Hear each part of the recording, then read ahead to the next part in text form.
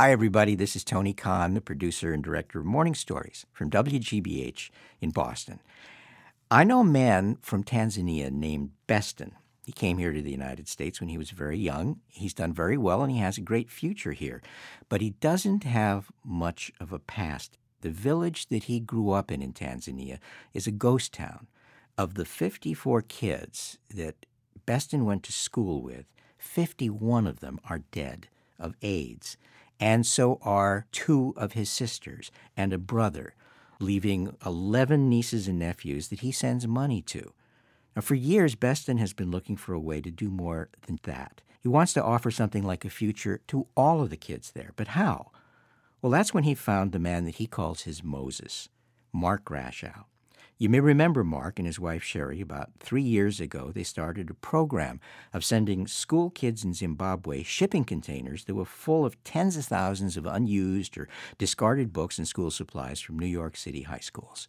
When Beston contacted us, he had been searching for about 5 or 6 years to get help to some of the villages around where he grew up. We basically sat down with him at our kitchen table and said, look, it's kind of a simple concept. If we can find 15 schools in the New York City area that will all contribute $400 towards the container, and they're willing to give their textbooks, we're in business. And as of today, we have 20 schools that have signed up, and we've already started filling his container. When this container arrives in Tanzania, it'll change thousands of lives.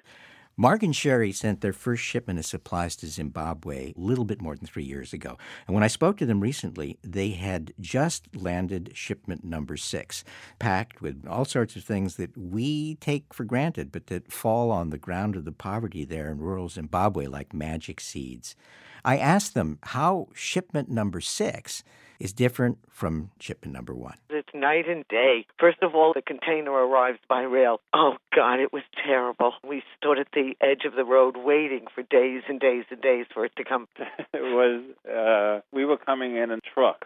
And by the time we got there, the workmen had started to unload it, but instead of breaking it down by school, we're just piling it up in the middle of the room. I saw what was happening and leaped out of the car yelling, "Stop, stop, stop, stop." And I was kind of a little bit out of control. So I'm trying to not make everybody so crazy. Now the program is theirs. They know how to do it. How important is a sense of humor in doing the kind of work that you're doing? Oh, crucial. The currency has really completely collapsed. Our bill this time was $18 billion. Zimbabwe dollars. Every 2 weeks, everything doubled in price. A pair of shorts cost 163 million Zimbabwe dollars. You don't be able to somehow keep your spirits up. I don't think you can survive day to day. You're talking about rural areas where there's no postal delivery. Some of them, it's a long, long distance from any kind of bus service, if people can afford the buses. In some schools, half the staff have left to South Africa, to Botswana, where they can make 10 times the amount. But in our schools, where they have books and they have supplies and they have sports equipment, very few of the staff have left. At least the teachers feel that they can teach. You did come to the attention of Bill Clinton, who was writing this book about giving and who decided to use you guys as proof that individuals can make a huge difference. What kind of difference did his noticing you make on you guys? Suddenly a box would arrive full of pencils from South Dakota, one of those imprinting companies, and they had put the wrong telephone number on 1,000 pens. Would we like it? One of the best things I've gotten in the last go-around was a huge box, at least 60 barrels of Play-Doh. Of different colors. So like 5 Play-Dohs in a set, and there's like 50 sets of that. I can't wait till that gets to a school in Zimbabwe. Oh. Kids who have never colored in their life. They've never had clay in their life. So all of a sudden to have all this stuff, they can make shapes and animals, and that's going to be fabulous. One of the big things that we had no appreciation for was toys. A kindergarten, 15 students, we bought them dolls and trucks, Legos and puzzles. They had no toys in that class at all. We came back 6 months later, same class. It went from 15 kids to 80 kids. Every kid in the village wanted to come and play with those toys. a good lesson on how important toys are to draw kids into school. This project opens up tons of doors. But, I mean, whether you're walking around a school and you see a young girl sitting under the tree, she's fallen in love with a series that arrived called The Babysitter's Club. Mm-hmm. And she tells you that not only is this her favorite book in the world, there's still another one left in the series. Oh, wow. Anticipating the next book. Yeah. A feeling that I'm sure she never had before in her life. Yeah, I think we have no real conception of what the ripple effect is of what we're doing. We get a taste of it, and occasionally a story will come back to us.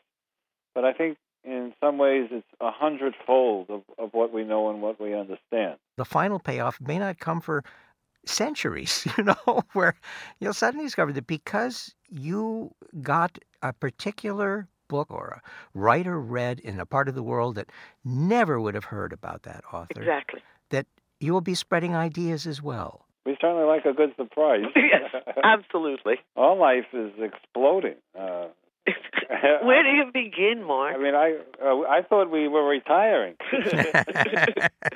Today, I went uptown to meet a guy who was trying to set up a program in South Africa. We have someone coming to the house on Thursday who wants to set up a program in Burundi. We have a container that's going to go to Tanzania for the first time. Who knows what's going to happen? I don't know. Kiss what's left of my retirement goodbye.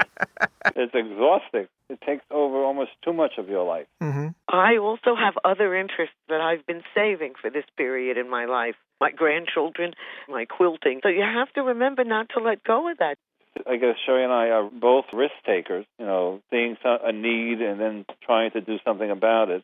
I appreciate that she puts up with me. Yes.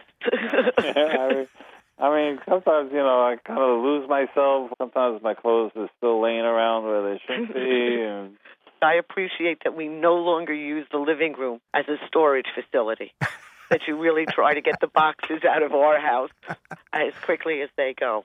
I appreciate that. Once you say, I'm going to give it a try and take the risk of going out there and doing it, think big.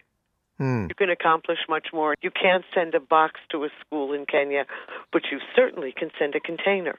I would just like to add that my wife has a cell phone, and she has yet to tell me the phone number. Well, that sort of, yes.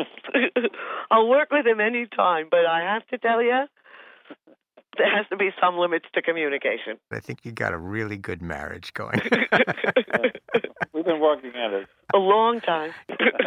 Bye, Tony. Talk to you soon. Bye-bye. That was Mark Grashow and his wife, Sheri Salzburg, with today's morning story, Shipment Number 6. Or should I say Shipment Number 7, which is on its way. I'm here in the studio with Gary Mond. How you doing, Gary? I always thought that when I retired, that would sort of end my opportunity to change the world. But clearly, Mark and Sheri are just getting started. If there's a law of the universe, the more important the work, the less it's going to earn you. In dollars and cents anyway, especially Zimbabwe dollars and cents. I was talking to my eldest daughter, Olivia, the other night. She reads The Babysitter's Club. Mm-hmm. She said, I just wonder what it's like to not be able to read. Loves reading. Mark was telling me that there are a lot of kids now who go to the schools where they've been able to send books and who've been able to qualify to go on to college from some of these schools. And for the first time, kids are seeing some of their classmates or their upperclassmen go to college. And now they're beginning to realize maybe going to college is something I can do. And they may never have opened a book yet.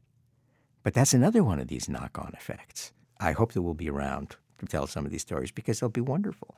They'll be totally surprising.